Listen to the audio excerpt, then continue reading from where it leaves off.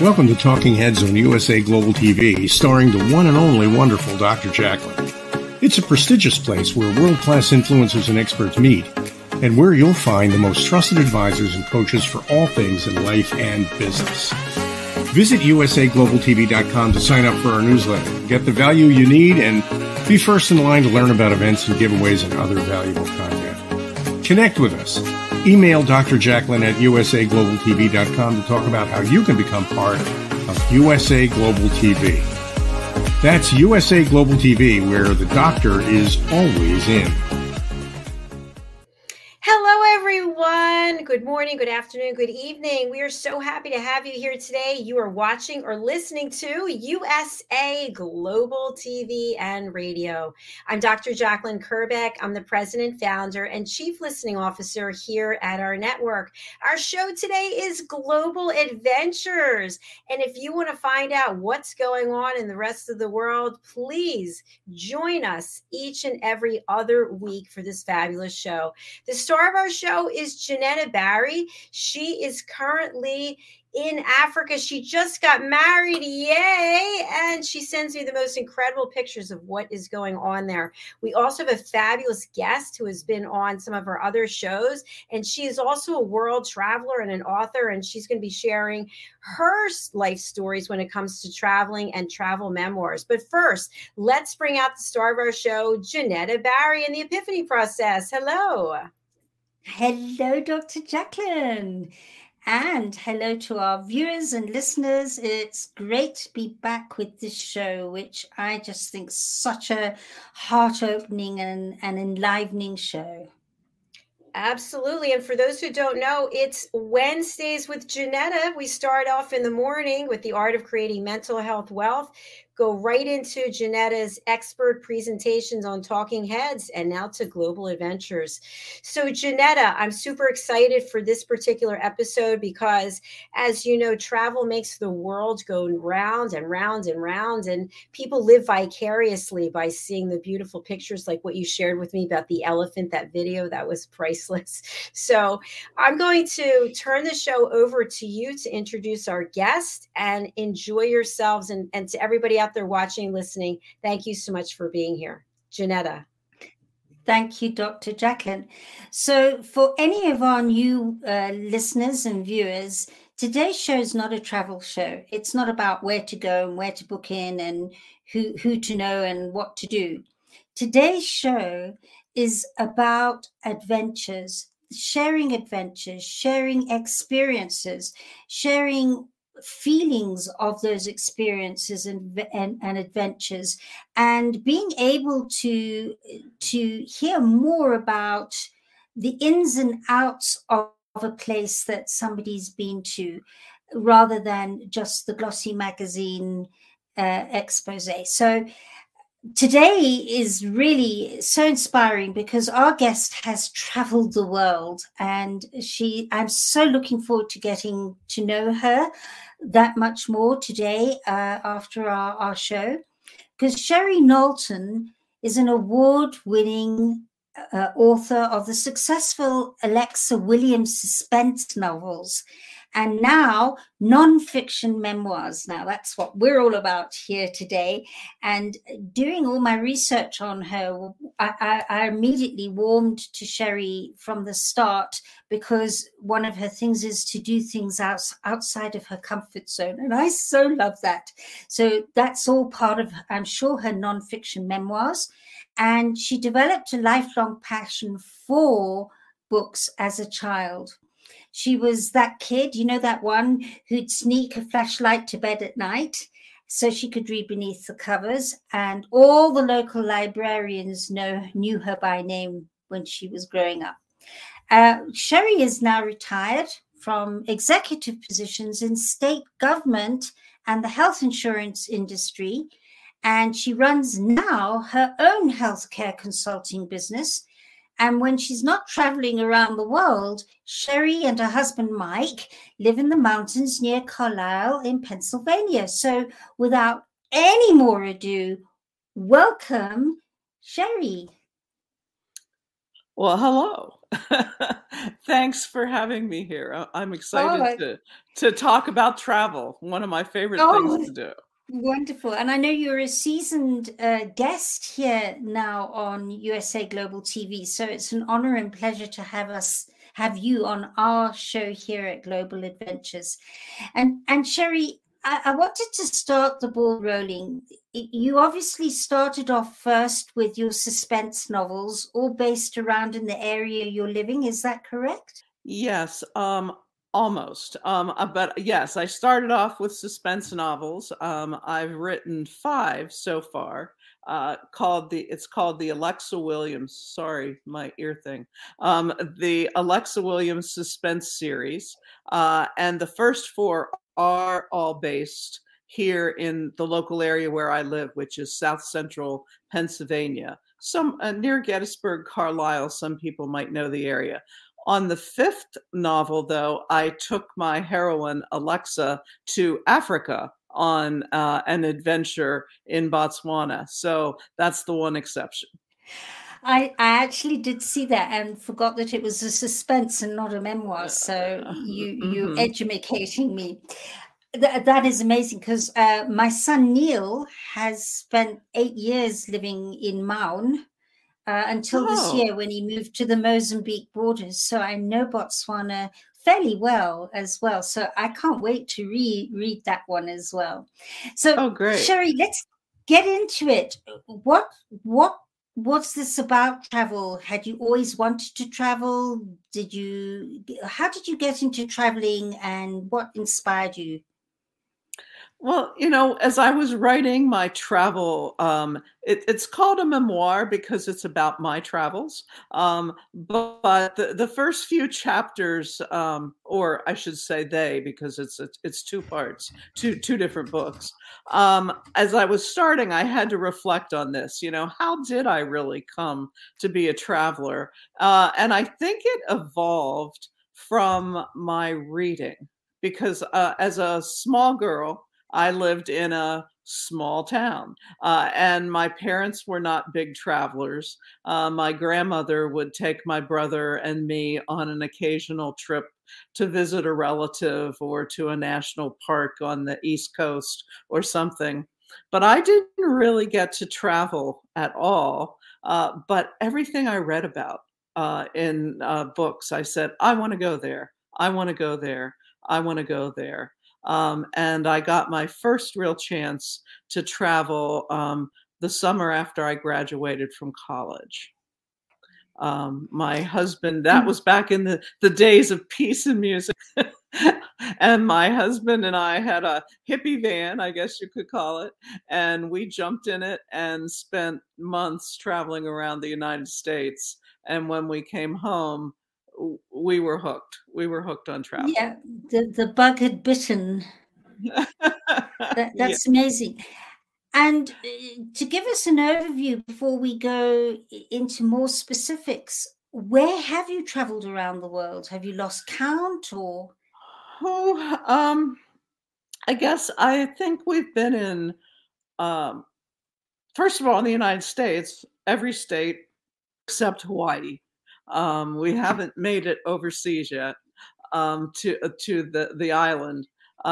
But outside the United States, I think we've traveled to 50 countries-ish, every continent except Antarctica.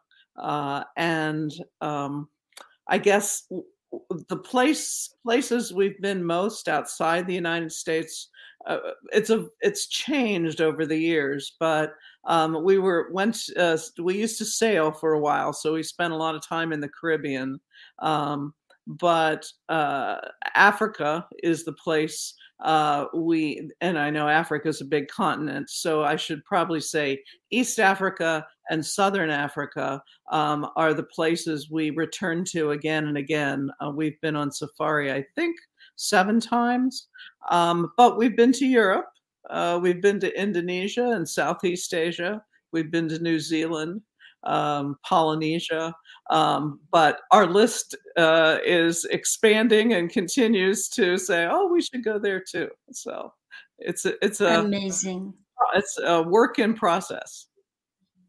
I just love it, and it doesn't surprise me that you say where you're drawn to most is sub-Saharan Africa, because East Africa and the south of it is all encapsulated with that name.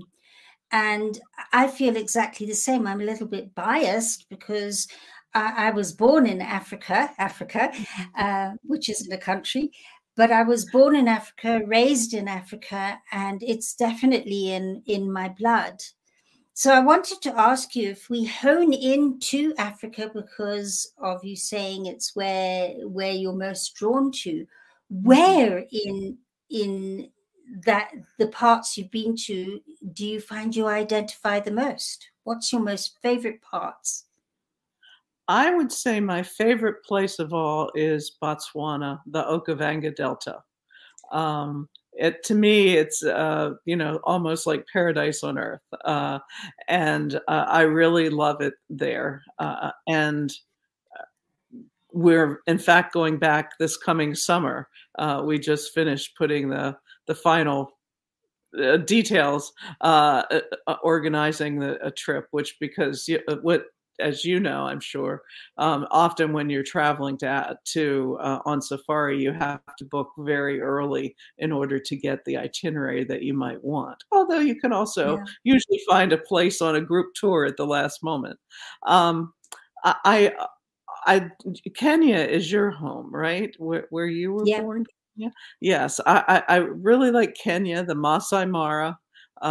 There's a camp there called Governor's Camp, which to me is sort of old style Africa, tents on the ground. You have to watch out for hippos going through at night.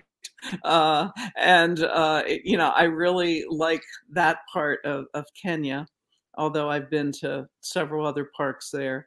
Tanzania is nice, but since we'd been there several times, we wanted to try something else, and that's why we went to Southern Africa for the first time, and found out that while it's a little more expensive, I must admit, it also with that it comes with lots of space. And not as big of crowds. And so we've really been attracted to that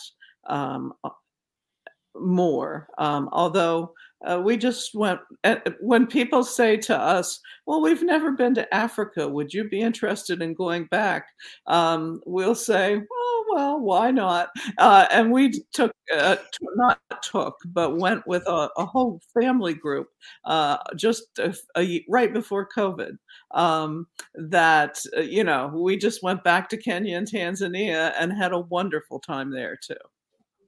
Yeah, it's amazing how different Africa is. People just see it as somewhere hot, but it has so many variations. And personally, I believe the Okavango Delta is Africa's best kept secret.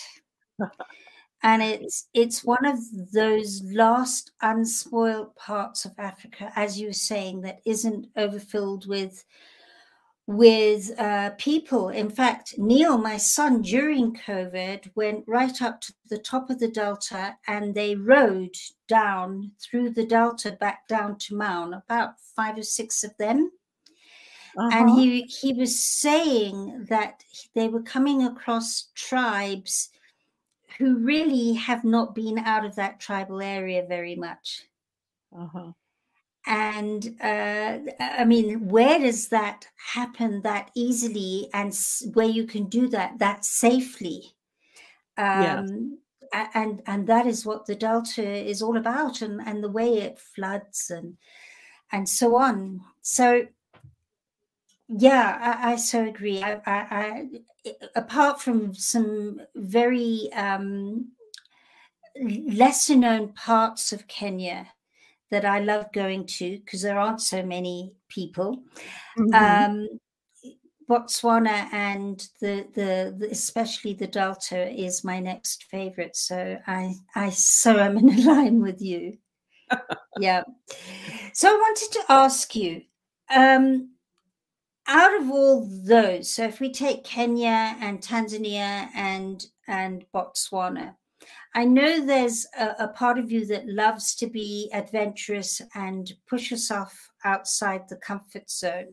Do you want to share with us some of the things you've done in pushing yourself outside that comfort zone in your travels? Sure. I mean, some of it, I think, I didn't think of it really specifically as, oh, let's do something that's a new challenge. But when I look back after several years, I say, oh yeah, that's sort of like what you do.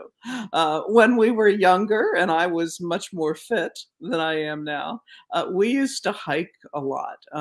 We'd drive every vacation we could. We would drive out west from Pennsylvania, where I live, and go backpacking.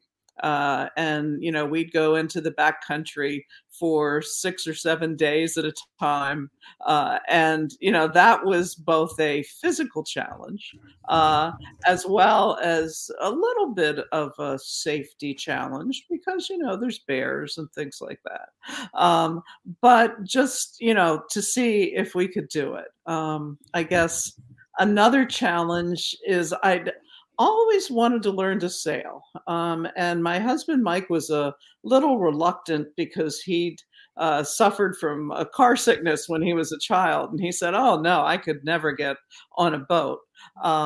But when we were in our 40s, our son was 8 years old, we booked a few chartered sailing trips for a few days in the Caribbean. And we liked it so much that we said, we're going to learn how to sail. So we all went to sailing school together at Annapolis, Maryland. And a few years later, we were able to charter boats on our own. And then went, some more exotic places. I think our biggest, not that Greece is exotic, but we went sailing in Greece with our son. That was probably our most far-flung family trip that we did sailing. So you sailed from the States to Greece, or you went to Greece and hired a boat? We flew to Greece, and then we rented a sailboat and sailed around the Cyclades Islands. I'm not sure I'm saying that right. My Greek is off, but that was a wonderful time. That really was a wonderful time. Wow. And then I guess as we've gotten older, and my husband and I are both retired now, we decided that we wanted to start, this is about a decade or so ago, that we wanted to try to go to places where it was a bit strenuous still, a bit far-flung. Maybe you have to travel 2 days to get there or something. And we've done trips to Patagonia in Chile, to the Amazon. We just came back from the Pantanal in Brazil, which is a big wetland. We went to Myanmar, luckily, before the coup closed it back down. So, those places, I think, push you out of your comfort zone in a different way. Sometimes you won't know the language. The food is unusual. The accommodations in some of the more remote places aren't the Ritz. And so you have to be prepared for that. And most of them involve, hiking or other things or boating that is just, I find, a lot of fun. And I consider that outside my comfort zone as well. Right. Yeah. Yeah, well, absolutely. I think for anybody, anything that you're not used to like that, especially as it's so remote, it can feel like in that isolation, you haven't got that backup and support that you're used to, and you're not sleeping on a bed that's your normal bed or exactly. your standard bed and so on. And the unpredictability of that can be quite challenging, as much as it's stimulating. And often it's only, I don't know if you've noticed that, it's only when you get back home you go, oh, actually, that was quite good. But whilst you're there, you're going, yeah, no. And it takes, in hindsight, to go, actually, that was amazing. Exactly. Have you found that? Yeah, sometimes. And sometimes the other way, it's like, oh my God, what were you doing?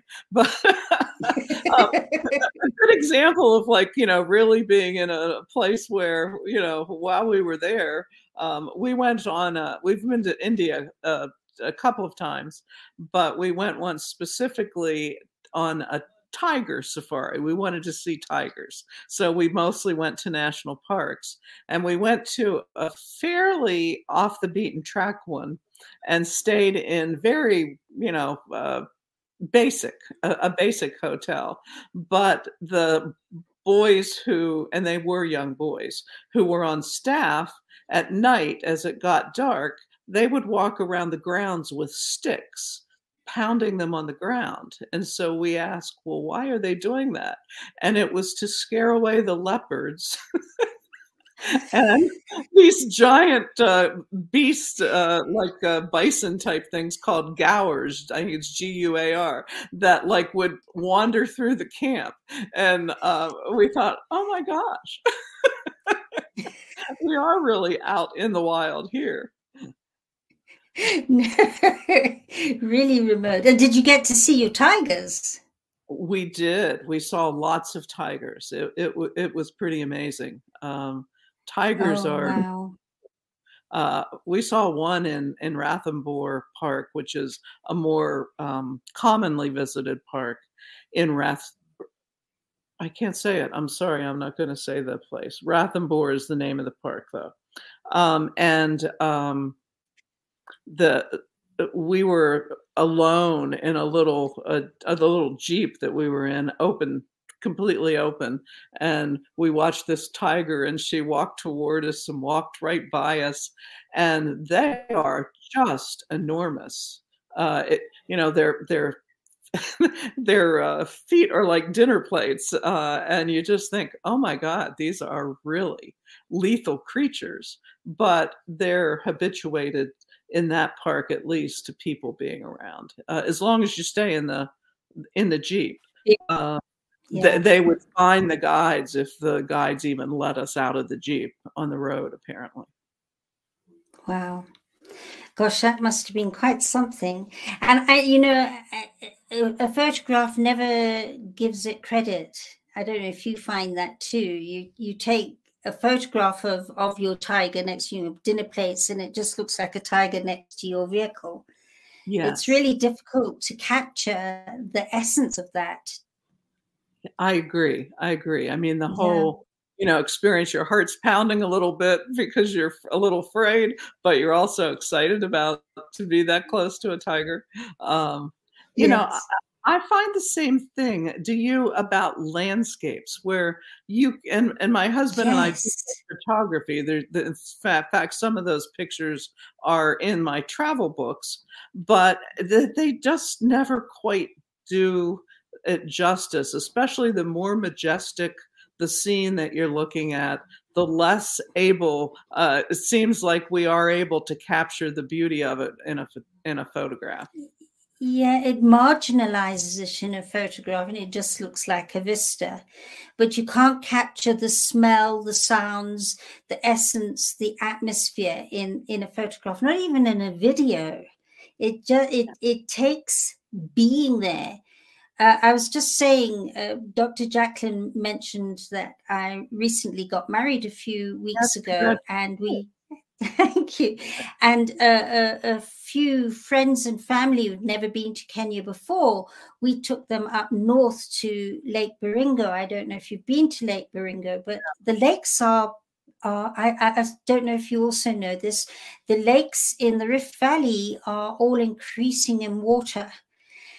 And there's no real reason for them. They think it's the tectonic plates shifting and underground water coming up. but all the lakes have been flooding steadily over the last 10 years. So the island that I have gone to for years and years and years is disappearing. And it used to accommodate 50 people, and it's now down to 18, one tent and 6 rooms. And the Njemps tribe are part of that area, and it's lovely and remote, and you feel as though there's not, it's just an amazing place. But to try and describe it to anybody is just not the same. When family and friends got there, because we were given the whole island to ourselves. You have to take a boat from the mainland over to the island, and there's a resident chef, so you take all your food with you and he cooks it for you, which is rather nice.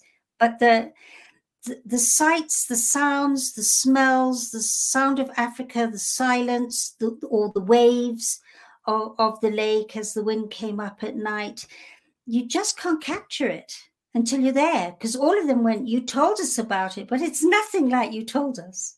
Yes, yeah, exactly. And even the Okavango is the same. Until you're in the Okavango itself and you're watching it perhaps flood when you get there in the flooding time, and you're watching it flood day by day, and these animals who are just so used to wading through water, and the lechwa and all that, you can't tell anybody till they've been there.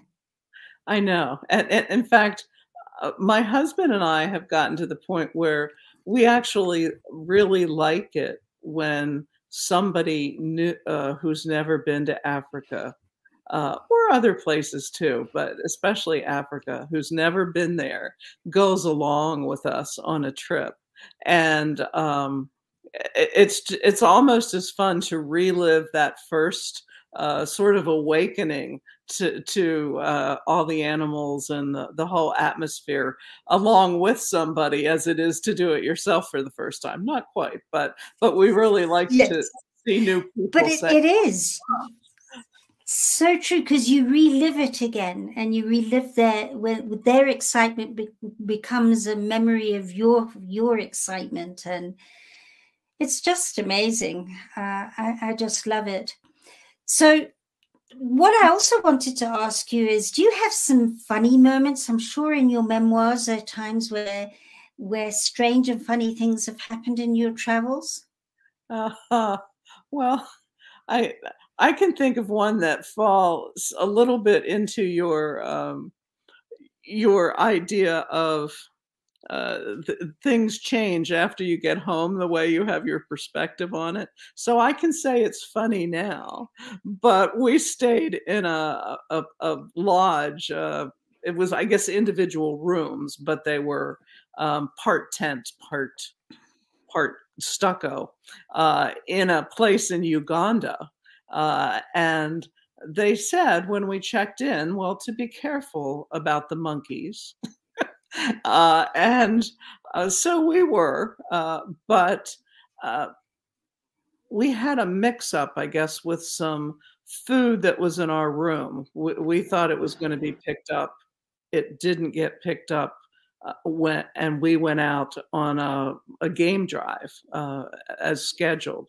And when we came back, they told us that we might not be happy when we went back to our room. And it had been completely trashed by these vervet monkeys who'd just pried open a screen, gotten in. They went through our stuff. They used our toothbrushes. But the weirdest thing was they stole my husband's pills. And so we are out in the middle of, sort of nowhere. They gave us toothbrushes, they gave us toothpaste. You had to wonder if maybe they had them on hand because this had happened before. But he ended up following a trail of pills out onto the rocks behind our little cabin. And while these monkeys sat up in the trees going, rah, rah, rah, rah, rah, rah, he picked up all his like blood pressure medicine, and you wondered, did they lose any monkeys that day because they overdosed on blood? We had that is that is so funny. I think monkeys have an intelligence beyond our reasoning, because we had the same with my mother. We went up north to Samburu. I don't know if you've been to Samburu in we've Kenya. been there. Yeah.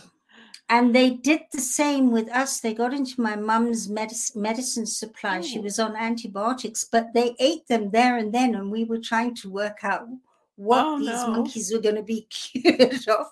And we had to bring in more antibiotics. But they also, it was in the days when you still had rolls of film. These monkeys took those rolls of film and were just going zoom. And so all the pictures we'd taken, they knew how to pull out the film. Where do they get that education from? It's like, whoa, especially vervet monkeys. They're incredibly intelligent. So I love that one. That is so funny. We were on a tour once in Kenya at I guess it was on the Masai Mara, where the woman who was traveling alone, she was in the tent as part of our group, but she was in the tent next to ours, and 2 different times we heard her screaming because she left chocolate out, and they opened up the zipper, which they told us, if you're going to have you need to lock use the little lock on the bottom of the zipper when you're in the tent or outside the tent, or they'll get in.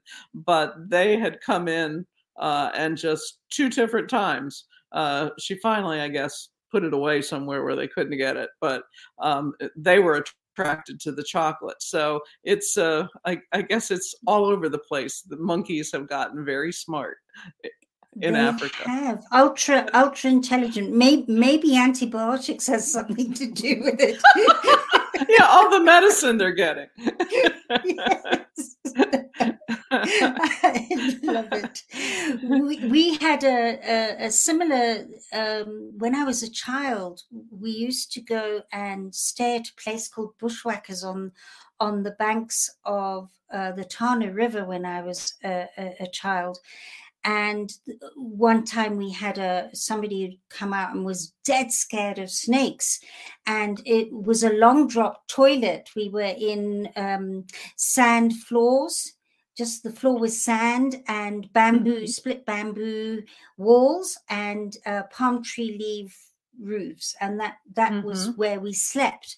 But you had to go out to the similar to a long drop to use a toilet. And this chap got diarrhea one night, and because he refused to go to the toilet at night because of snakes, so he had to go, and he went there, and he sat on the makeshift toilet, and suddenly got on his one buttock, and he came out screaming, and we got the torch, and there were 2 marks on his buttocks. And now people are trying to find, not me, I was a child, trying to find the snake that had bitten him.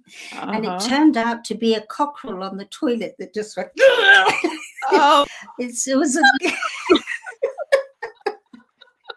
so it wasn't a snake at all, but he nearly had a heart attack. And in fact, he was lying there going, I'm going to die. And of course, once we finally said, actually, it's just a cockerel no, I'm going to die. That's how powerful the brain is. Exactly. Oh my word. Yeah. So in going back to the Okavango, this is your how many times have you been to the Delta? Oh, I think maybe 4 times. No, this will be the 5th. Okay. Yes. This is your 5th time. Yeah. And do you go to a different part of the Delta each time, or do you have your favorite camp, or what do you do? We try to do a little of both. This time with this trip, we're actually going to go to Namibia first because we've never been to Namibia. And then we're spending some time like right in the Delta, like one of the camps that we really love is called Vumbura Plains. And sorry, you broke up. It's called what? Vumbura Plains. Vumbura Plains. Is that a wilderness? Yes. Is that wilderness? We like wilderness safari. It's I don't know. That's who my son Neil was with, by the way. Oh no! Seriously, I wonder. Yes. Do you know Neil Steedman? Neil Steedman. No, but I have met through our trips. I went to the office in Mon because our last trip that we were there in 2019, we had a wilderness guide for a small group, and we had to wait to catch a plane in Mon. And so we trundled across the street to the Mon office of Wilderness. And so it's possible I met your son then, because I actually met, Dave Luck introduced us to all the staff there. This was also when I was doing the research for my book, my fifth book, the one in Africa, based in Africa, the suspense, called Dead on the Delta. And Wilderness was the company was so helpful to me. They arranged some time for me to spend with a lion researcher. We spent almost a month there when I was doing that research. So. That's amazing. And I've been to Little Vumbura, so I know exactly why you love it and what about it you think is, I mean, you can't describe it when this little island filled with animals, it's just amazing. Yeah. I mean, when you can, we stayed at different parts of the camp because we've stayed there a couple of times, but the one time we had a little plunge pool with our room, which was very nice for the hot days, but you could just like sit or stand in this plunge pool and watch elephants that were no more than like 5-10 feet away, and they just ignored us. They were grazing, but there you are in your quote room, and you've got elephants right outside the door. So that's true of a lot of camps, but it was pretty crazy. Yeah, it is. It's the most inspiring way of being able to be up close and personal, but not be in danger. It's the bestest. I think. I just love it. So, in terms of where to now, what are your future novels going to include in terms of your travels? Do you know? Do you have a plan? Do you have another novel in the pipeline? Well, I've been spending a lot of time recently on these travel memoir series that just came out. And the first one, called Beyond the Sunset, subtitled Adventures Outside My Comfort Zone, that is already out and in stores online. You can get it anywhere. The second week in December, the volume 2 comes out, which is also called Beyond the Sunset, but that's subtitled Expanding My Horizons. So actually, for those who are watching, here's the Beyond the Sunset, the one that's out now. The second one has a photo of Buddha from Borobudur in Java. So when those are sort of wrapped up, I'm already thinking, boy, someday maybe I could even write a third one. But instead, I have a lot of Alexa Williams fans from my suspense series, and they've all been saying, well, when is the next book coming out? Because I left the last one with a cliffhanger of sorts, and I'm working on that now. So it will be, though not somewhere else, it will be back here in South Central Pennsylvania, completing sort of a arc from an earlier story. And then after that, who knows? When I originally wrote the first Alexa Williams, I just liked the title Dead of Autumn. And then I did Dead of Summer, Dead of Spring, Dead of Winter. Suddenly I'd run out of seasons. And so that was one of I didn't think about that. I didn't think that far ahead. So start making them up. So I called the next one Dead on the Delta and set it in the Okavango. I don't know what I'm going to call the next one, but certainly the world's out there, so I could send her on more trips and, use other country names as well. I just love it. To get away from your travel side, what was the allure to doing suspense novels? What got you into that particular genre of writing? Well, like we talked about earlier, I've always been a big reader, and read all sorts of different kinds of books. I was an English one of my majors in college was English. And so I read, all the classics, I think, in college, or at least most of them. But when I read for fun, and especially during my working years, when I really just wanted a break from the hustle and bustle, I would always turn to mystery and suspense.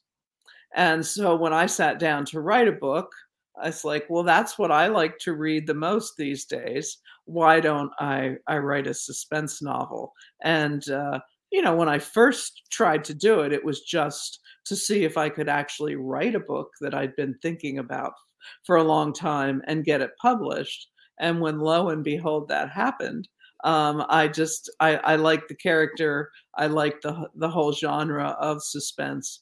And so I just have continued to stay with that, except for the memoir. And when you've written them, have you had to do lots of rewrites and had a lot of editing done, or did it just flow?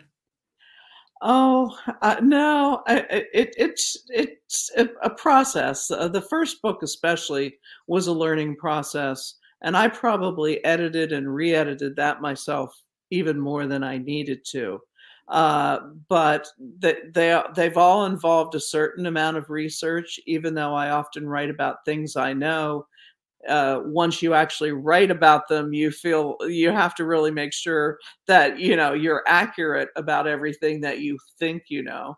And then there's some things, like one book is about fracking, the extraction of natural gas. Well, I had to learn about the mechanics of that, for instance. So there's a research part, there's the writing part, and the rewriting.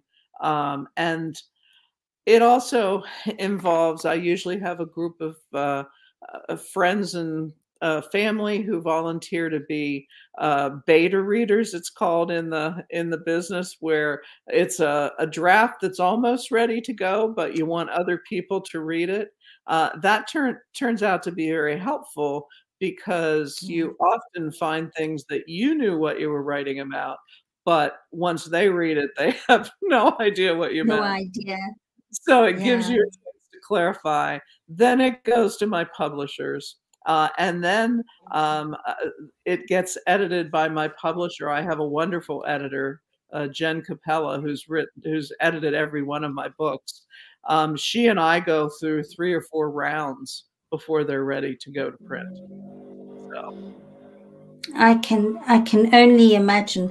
But what I'm hearing all the time is how much fun it's been for you, that it's more fun than it is a job or a piece of work. And I believe that that's why you've been able to write so many, because it's more like you're doing something you truly love than a job of work. Would you say? I think you're probably right. Yes.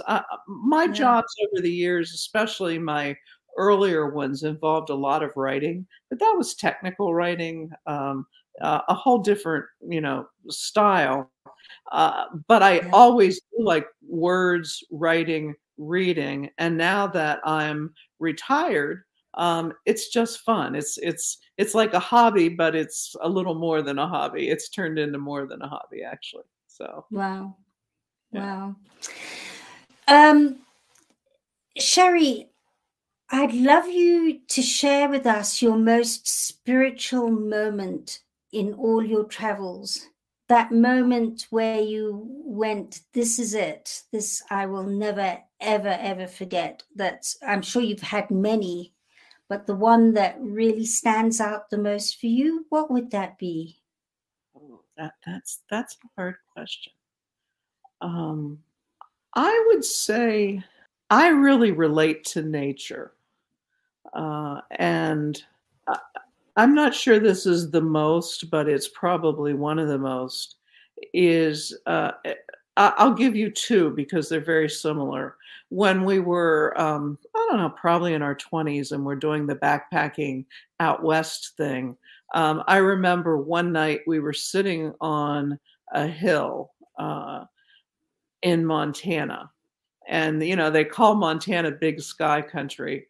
And really, the skies do seem endless. But of course, it's mostly because there's no cities to offer light pollution or anything like that. And, you know, just sitting there on the top of the hill, nothing around but sky, it just felt like, you know, we were almost in the, you know, merging with the sky. And I'm not a person who has any formal religion anymore, but I do believe that, you know, there's something about nature that is worth relating to and is important.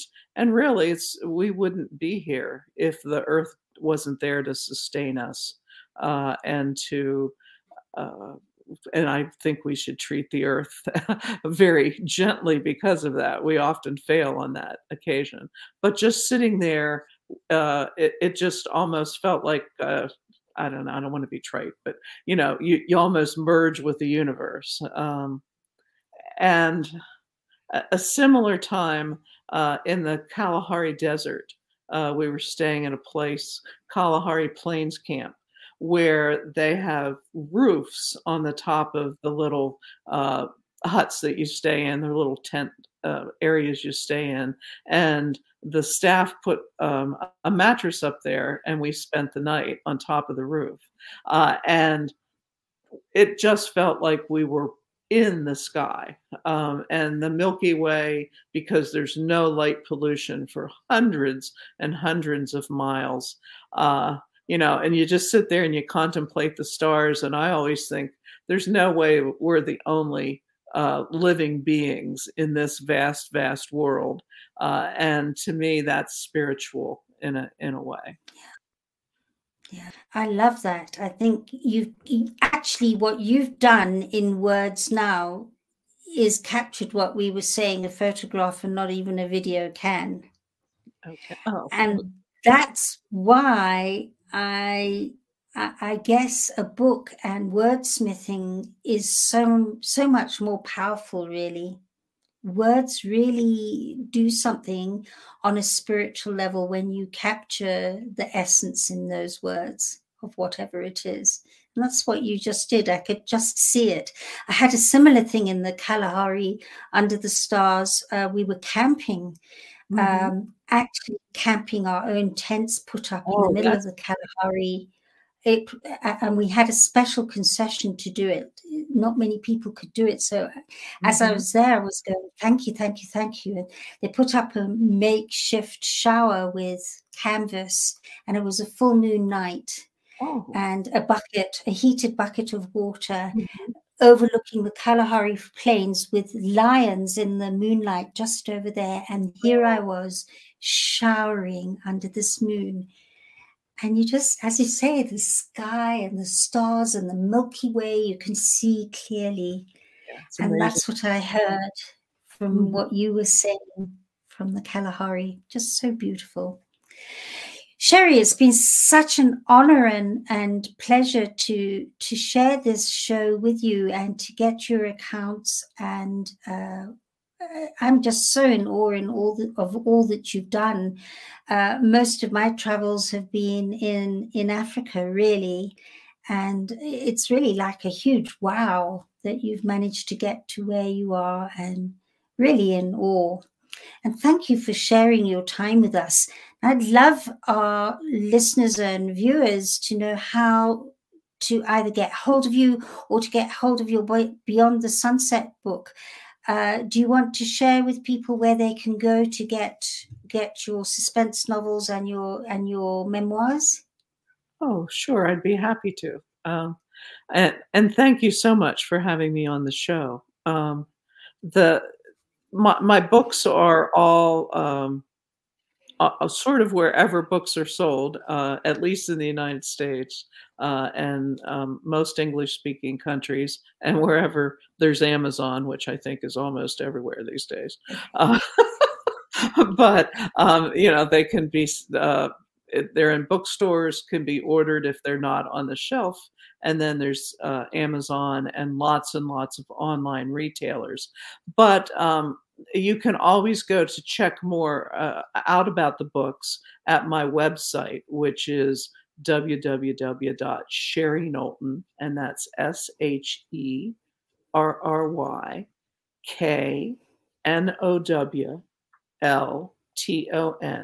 sherryknowlton.com.